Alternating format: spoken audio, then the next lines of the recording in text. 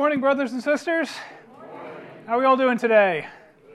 I'm excited today. It's a great day to be alive. It's a great day to preach the gospel. And so, preach the gospel we will do today from Acts chapter 13, verses 13 to 41. This is a message that I'm calling the gospel of Paul, according to Paul. Before we get into it, let's say a word of prayer. Lord God, we do ask you to bless this word today.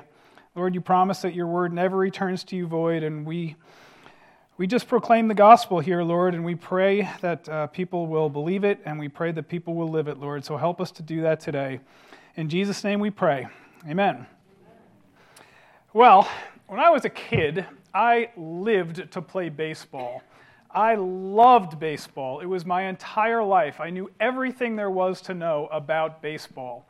But then when I became an adult and a parent, I had a daughter, and she wanted to play softball, which was a little bit new to me, but not so new, because the rules of baseball and the rules of softball are pretty similar, and if you know something about baseball, it's not too hard for somebody to explain the differences in the rules between baseball and softball to you. But if I had grown up in a place where baseball wasn't played, I would have no idea. And if somebody was going to try and explain that to me, they'd have to start with the absolute basics, and they'd have to go really, really slow, just trying to explain to me the very, very simple parts of softball based on my lack of knowledge. And so one of the amazing things we see as we watch Paul journey through his missionary journeys is that he has to kind of tailor his message to different audiences based on the amount of knowledge that they have. And we see him do that over and over again. And the gospel never changes, but the way he presents the gospel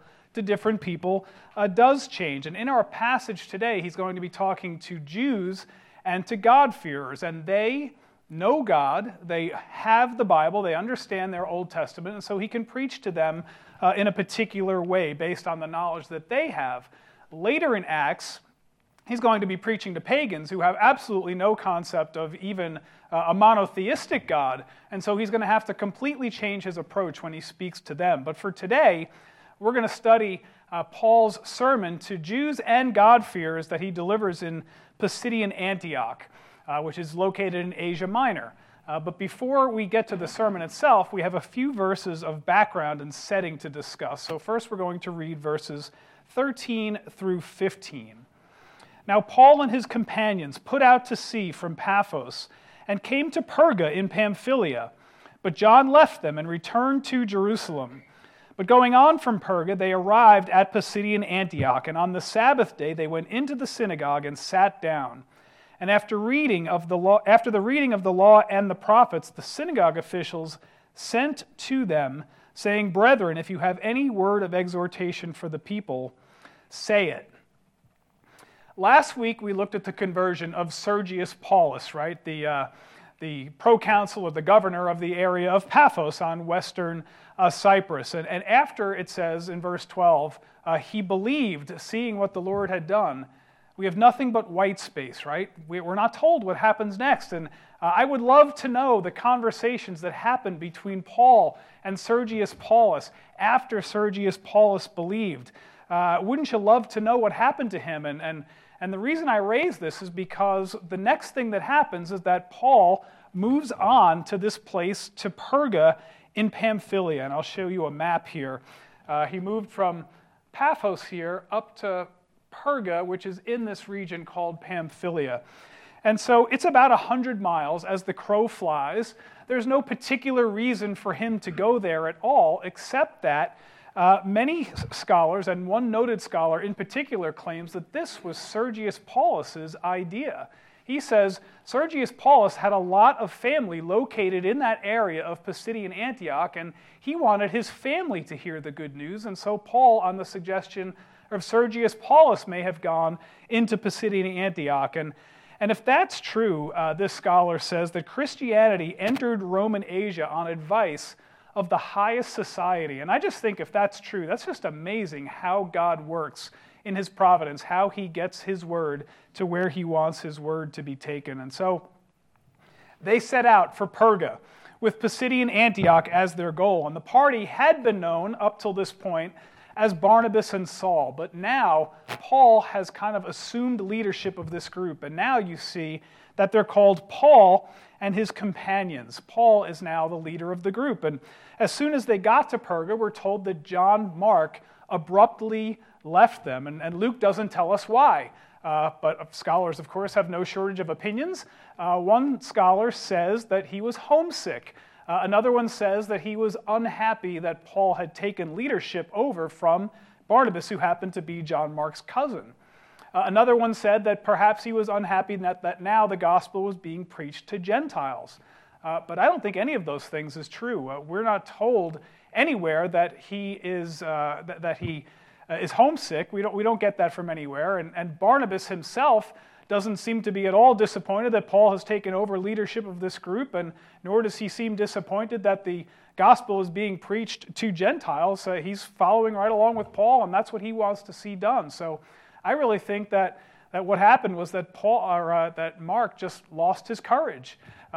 When we go further into Acts chapter 15, we see that on the second missionary journey, Barnabas wanted to take John Mark along with him, but verse 38 says, Paul did not think it wise to take John Mark with him because he had deserted them in Pamphylia. And deserted means that he left them for no apparent reason except for perhaps a loss of courage. And so we don't really know why he left, but we are going to see the redemption story of John Mark as we move later into the book of Acts. What I want you to see here in this little section is Paul's absolute determination to bring the gospel to the remotest parts of the earth. When you look at verse 14, it says, from Perga, they went to Pisidian Antioch. And if I show you this on this 2D map, what do you see? He's just got a little hike, right? It looks like about 2 inches on the map, right? But if I showed this to you in 3D, you'd see something completely different. If I tell you that Perga was located in a hot, marshy area along the seacoast, but that Pisidian Antioch was 100 miles north, over 3,600 feet above sea level, and that you had to cross the Taurus Mountains to get to Pisidian Antioch, well then your perspective on how difficult this journey was completely changes, right? This is what Paul was up against. And then there is the matter of Paul's physical health. Did you notice that Luke doesn't mention any ministry at all in Perga? He landed at Perga, he moves on right to Pisidian Antioch. Why? Well, soon after this first missionary journey, Paul got back from the missionary journey and he wrote the letter to the Galatians. The letter to the Galatians is the letter to the churches that he established on this first missionary journey that were all located in southern Asia Minor, which is known as Galatia. And in Galatians 4:13, he says, it was because of a bodily illness that I preached the gospel to you for the first time. And several scholars believe that the illness that Paul is referring to there is some form of malaria that he contracted that was aggravated by being in the lowlands and being in the heat. And so symptoms would include headaches, like a red-hot bar thrust through your skull is how those symptoms were described by first century physicians. And so there were periods of time where Paul would be absolutely incapacitated by these symptoms, if that's exactly what he had. And for this reason, Paul had to rush from these lowlands of Perga, where it was hot, to get into the higher, more mellow climates of Pisidian Antioch and the higher ground. And it's possible that this is the thorn in the flesh that Paul said, please, God, remove this. And he said 3 times to God in 2 Corinthians 12. And God said, my grace is sufficient for you. So Paul is dealing with some kind of physical malady, and this may be it. He may have been in very poor health as he's making on this journey. And then there's the matter of danger to Paul. The Taurus Mountains were notorious for robbers hiding out in these crags and these cliffs and ambushing people and beating them up, killing them, taking all their money. And you can see that these are snow-covered mountains, so there is a lot of danger from floods as this ice and snow would melt. And so he's in danger from floods and robbers. And of course, we know from 2 Corinthians 11, he says that he was in danger from floods and robbers and all kinds of things. And of all the journeys we know about of Paul, this particular trip from Perga to Pisidian Antioch is the most likely trip that he was referring to when he was talking about being in danger from floods and from robbers. And so as we think about all these things, I want you to notice that there is not one hint that Paul ever thought of turning back from this journey that he was on. Despite the fact that he was in danger from robbers and in danger from floods, and that he was perhaps physically ill, and that he had to deal with desertion, and that he had to deal with this difficult terrain. And so this was a difficult journey for Paul. And so I'm going to ask you the question that tortured me all week.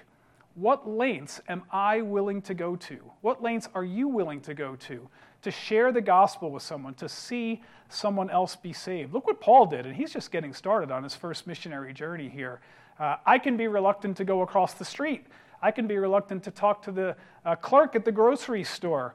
And that's certainly my life is not on the line, right? Paul is taking his life in his hands every time he goes out to preach the gospel. And so I'm praying for myself to have Paul's grit and determination and desire to see people saved. And I pray that we would all have that kind of grit and determination to want to see other people saved by the good news of the gospel. So in verse 14, they finally arrive at Pisidian Antioch, and on the Sabbath, they entered into the synagogue and they sat down. Now, in a typical synagogue service, you would have first a reading from the law of Moses, then you would have a reading from the prophets, and then if there was somebody there who was qualified to speak, then that person might be invited to get up and give a word of exhortation if they wanted to do that. And undoubtedly, a word had reached the ears of the leaders of this Jewish synagogue that Paul, a person who studied under the legendary scholar and teacher Gamaliel, was in the audience. And so having heard that, he was invited if he would give a word of encouragement. And of course, this was the very reason why Paul came. He wanted to evangelize these people. And so Paul's about to get up, and we'll take a look at his sermon as we get to the sermon itself, verses 16 to 41. Just a few notes about it first. This is the first sermon of Paul's that is going to be recorded in the book of Acts. And this sermon should remind us of Peter's sermon to the Jews all the way back in Acts chapter 2 when the Holy Spirit came, because Peter and Paul both presented Jesus as the focal point of history and the fulfillment of the prophets. Both blame the Jews for Jesus' death, both emphasize his resurrection, both cite prophecy, and both have a call to repentance. So we see that in both of these sermons. But this sermon will also remind us of Stephen's sermon when he was about to be stoned to death by the Jews because of the historical survey that Stephen gave that Paul is also going to give. The difference is that Stephen used Israel's history to convict them and condemn them and to show them that the Jews were always rebellious against the Lord. And Paul uses Israel's same history to show them, yes, they're rebellious against the Lord, but God's grace is greater than their rebellion. And in fact, despite their rebellion, God fulfilled his promises to Israel in Jesus. And so as we get to the sermon, we'll see that this sermon can be divided into three parts. And the point of the first part is that Jesus is the climax of Israel's history. So let's read verses 16 to 25. Paul stood up and motioning with his hand said, "Men of Israel, and you who fear God, listen. The God of this people Israel chose our fathers and made the people great during their stay in the land of Egypt, and with an uplifted arm he led them out from it. For a period of about 40 years he put up with them in the wilderness, and when he had destroyed 7 nations in the land of Canaan, he distributed their land as an inheritance, all of which took about 450 years. After these things, he gave them judges until Samuel the prophet. Then they asked for a king, and God gave them Saul, the son of Kish, a man of the tribe of Benjamin, for 40 years. After he had removed him, he raised up David to be their king, concerning whom he also testified and said, I have found David, the son of Jesse, a man after my own heart, who will do all my will. From the descendants of this man, according to promise, God has brought to Israel a Savior, Jesus, after he had proclaimed before his coming a baptism of repentance to all the people. And while John was completing his course, he kept saying, What do you suppose that I am? I am not he, but behold, one is coming after me, the sandals of whose feet I am not worthy to untie."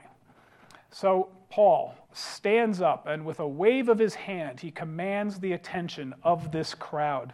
He addressed them, Jews, and that's, of course, the men of Israel, and then some interested Gentiles, you who fear God. Both are in the audience. And then Paul begins his historical survey. But what I want you to see here is that at all times, God's sovereignty and God's grace are stressed. I want you to look at the verbs of this passage as we go through it again. God chose, and then God led, and then God put up with them, and God destroyed 7 nations, and God distributed the conquered nations' land, and God gave them judges, and God gave them Saul, and God removed Saul, and then raised up David, and then God brought Israel a Savior. God in his sovereignty is in complete control, and yet God in his grace did all that he could. He wanted to see Israel blessed, and he will bless Israel by its coming Savior.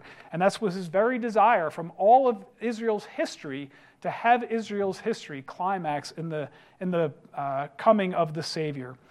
And so, as we look at this in more detail, starting with the patriarchs, Paul traced the first 1,200 years or so of Israel's history from Abraham to David in just a couple of verses. Verse 17 says, "The God of this people Israel chose our fathers, made the people great during their stay in Egypt, and with an uplifted arm led them out of it."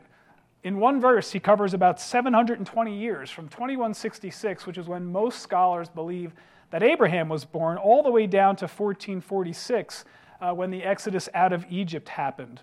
And then verse 18 begins the next roughly 500 years or so, from 1446 to 970 BC, beginning with the wilderness wanderings for 40 years starting in 1446, and then the conquest of the 7 nations after they entered into the land of Canaan.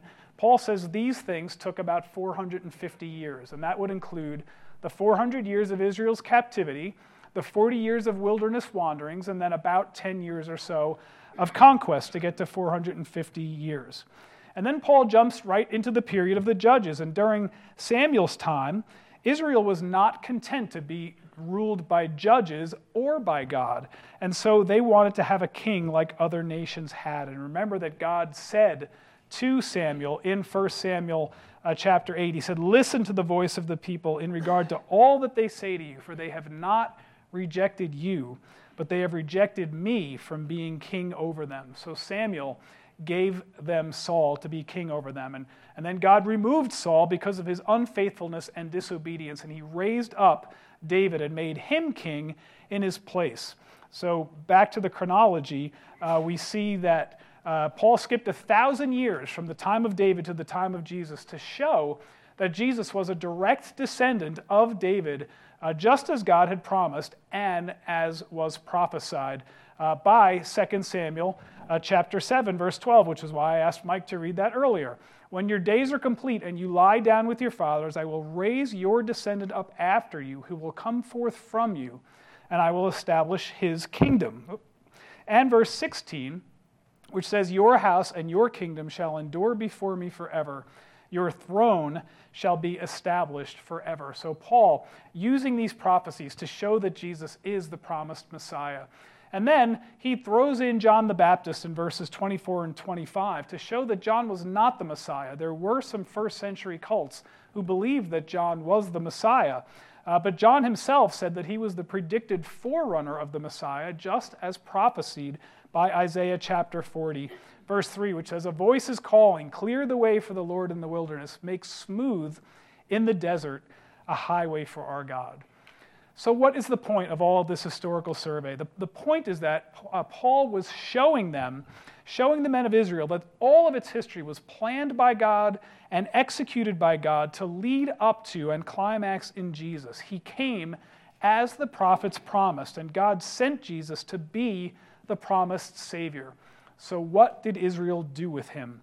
Let's look at the second part of Paul's sermon. And the point here is that God fulfilled his promises to Israel in Jesus' resurrection, verses 26 to 37. "Brethren, sons of Abraham's family, and those among you who fear God, to us the message of this salvation has been sent. For those who live in Jerusalem and their rulers, recognizing neither him nor the utterances of the prophets which are read every Sabbath, fulfilled these by condemning him. And though they found no ground for putting him to death, they asked Pilate that he be executed. And when they had carried out all that was written concerning him, they took him down from the cross, and they laid him in a tomb. But God raised him from the dead, and for many days he appeared to those who came up with him from Galilee to Jerusalem, the very ones who are now his witnesses to the people. And we preach to you the good news of the promise made to the fathers, that God has fulfilled this promise to our children, in that he raised up Jesus, as it is also written in the second Psalm, "You are my son, today I have begotten you." As for the fact that he raised him up from the dead, no longer to return to decay, he has spoken in this way, "I will give you the holy and sure blessings of David." Therefore he also says in another psalm, "You will not allow your Holy One to undergo decay." For David, after he had served the purpose of God in his own generation, fell asleep and was laid among his fathers and underwent decay. But he whom God raised did not undergo decay. So right off, we see that Paul becomes a whole lot more personal with them in this particular part of the sermon, because he says, he called them brothers, and he called them sons of Abraham's family, and you who fear God, establishing intimacy with his audience. And then Paul convicted the Jews who lived in Jerusalem and who actually put Jesus to death for not recognizing Jesus, and not recognizing that the prophets spoke of Jesus, and then not recognizing that the scriptures that they read in their synagogue services every Sabbath preached of him, and yet they didn't recognize him. And so here are just a few prophecies that were fulfilled by Jesus' crucifixion. Isaiah 53:7, he was oppressed and afflicted, yet he did not open his mouth. He was led like a lamb to the slaughter, and as a sheep before her shearers is silent, so he did not open his mouth. How about Zechariah 12:10, 500 years before Jesus came? "I will pour out on the house of David and on the inhabitants of Jerusalem the spirit of grace and of supplication, so that they will look on me whom they have pierced, and they will mourn for him as one mourns for an only son. And they will weep bitterly over him like the bitter weeping over a firstborn." And finally, Psalm 22:16, "For dogs have surrounded me. A band of evildoers has encompassed me. They have pierced my hands and feet." Just a side note, I want you to know that Psalm 22:16 was written about 1,000 years before Jesus came, which was long before crucifixion had ever even been invented. And so you have this amazing prophecy of hands and feet being pierced before there ever was known such a thing to mankind. That's the amazing thing about the Bible. Well, there are many other scriptures that I could cite, but one of the best "but gods" in the whole Bible is verse 30. I love this verse. "Though crucified, dead, and buried, but God raised him from the dead." And that is the power of our God. But God raised him from the dead. He raises people from the dead in a physical sense, and he raises us from the dead in a spiritual sense when we believe in his Son. And many, including Paul, saw the risen Lord. And so God's promise to bless the fathers was fulfilled in the resurrected Jesus Christ. And these witnesses, the apostles, were going about preaching that they had seen the resurrected Christ. But not only that, Paul uses the Old Testament to prove that Jesus was resurrected, and that his resurrection is the fulfillment of God's promises to Israel. And so as we think about that, we have witnesses testifying and we have Scripture testifying in the same way. So as you look at verse 33 is taken from Psalm 2:7. And so after the resurrection, Jesus was exalted to God's right hand and enthroned as the Son of God. Now, Jesus always was the Son of God, but what's different now is that believers have now recognized him as God's Son and enthroned as the Son of God. And so he is the promised son and descendant of David that was promised in 2 Samuel 7. And then if we move forward then to verse 34. Verse 34 is taken from Isaiah 55:3, which also relates to the prophecy of 2 Samuel 7. The holy and sure blessings to David that are referenced there, those are God's promise that he would establish a kingdom that would last forever in David's descendant. But we know that God's promise was not fulfilled in David, because that's why Paul moves on to this last scripture reference, which is Psalm 16:10, which we see that's taken from verses 35 to 37 are taken from verses from Psalm 16:10. We know that David was buried, and we know he's dead, and we know where his bones are to this day. Obviously, his bones did undergo decay, but Jesus was resurrected before he could undergo decay, and so he is the one who Psalm 16 refers to. He is the one whose throne is forever. Jesus came, he died, he was buried, he was resurrected, and his kingdom is everlasting. And Paul wants these Jews to know that, and so that is the end of his testimony. But that takes us to the third part of the sermon, oftentimes the most important part of the sermon, and that is the invitation. Let's read verses 38 to 41. Therefore, let it be known to you, brethren, that through him forgiveness of sins is proclaimed to you, and through him everyone who believes is freed from all things from which you could not be freed from through the law of Moses. Therefore, take heed so the thing spoken in the prophets may not come upon you. And this is a quote from the first chapter of Habakkuk. Behold, you scoffers, and marvel and perish, for I am accomplishing a work in your days, a work which you will never believe, though someone should describe it to you. So, in every sermon that I give, I try to at least give a basic gospel presentation and an invitation to believe. Every Sunday you hear me say something like, Jesus Christ died for our sins and rose from the dead, and if you believe in him, you will have eternal life. I think that's important. I think that's what we do. We proclaim the gospel. And I think Paul thought that that was important too. And so he's proclaiming the gospel here, and he's giving them an invitation to believe. So he's presented Jesus. He's presented his crucifixion, his burial, and his resurrection. So what? What does it all mean? Well, Paul tells them here in these verses. Because of Jesus' death and resurrection, that means that forgiveness of sins was available to all Jews and God-fearers who were listening to the sound of Paul's voice at that time, just like it's available to anyone who hears the gospel today. The gospel is good news. He wants us to know that he who believes is freed from all things that the law of Moses could never free them from. And what are those things? Well, the law of Moses could never free us from the penalty of sin that we owe to God because of our sinful lives. And that's why Jesus came. He came to live a sinless life, a life that we could never live. And because of that, he was uniquely qualified to serve as our substitute, to receive the sin or the penalty for sin that we deserve, and to be sacrificed as a substitute in our place. And in exchange, when we place our faith in him, we get clothed in his righteousness, so that when God looks at us, our sinful selves, he doesn't see our sin. He sees his Son. That's incredible grace. That is what the gospel is all about. And Paul says, believe and be saved. And so let's think about some applications as we try to digest that gospel. And the way I want to go about this is to talk about how we go about proclaiming the gospel. So when proclaiming the gospel, start with what you have in common.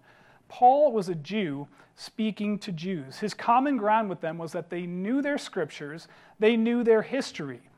No matter who we happen to be speaking to, we will always be able to find some area of common ground. Everyone has some opinion about God. Everyone is curious about what happens to them after they die. So find common ground and steer that conversation toward spiritual matters. And then when you've done that, speak words of conviction, but not words of condemnation. When we explain the gospel, we have to say enough to make people understand that they are sinners and that they are under God's judgment, and that they owe a debt that they cannot pay. But we also have to be careful to show that there is a difference between being convicted of sin and being condemned to everlasting punishment. And the difference is grace. The difference is God's grace. He gives us his grace so we don't have to suffer that punishment.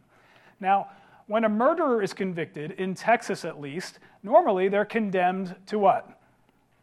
Death. Yeah, in Texas, we're a big death penalty state. And so if you're convicted as a murderer, that's your condemnation. You're going to go to death. But a convicted sinner does not have to suffer that kind of condemnation. He can choose to accept that someone else has taken his punishment for him. So speak words of conviction, but not condemnation. And when you get that far, then share the gospel.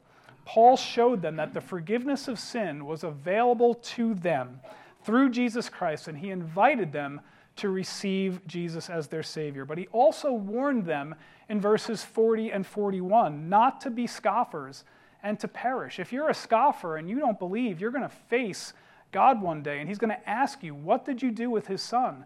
And if you say anything other than I believed in his son for my salvation, you're going to find yourself in a world of hurt.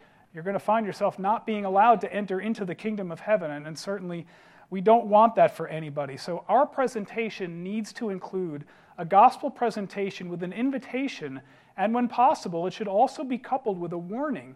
You can believe and be saved. If you don't believe, you won't be saved, and you may face eternal punishment. So I'm praying over the next few days, we're going to have a couple amazing opportunities in our church. I'm praying that we have opportunities at the breakfast with the parents tomorrow at O. Henry School, and when we have our back-to-school bash here next Saturday, and when we have opportunities to go over to that school and read to the kids and interact with the teachers and the parents, and whatever other outreach that God will give us here at Grace Redeemer, I pray that we have the opportunity to share the gospel with love, but also with grace, so that those we encounter will make a decision to trust Jesus for their salvation.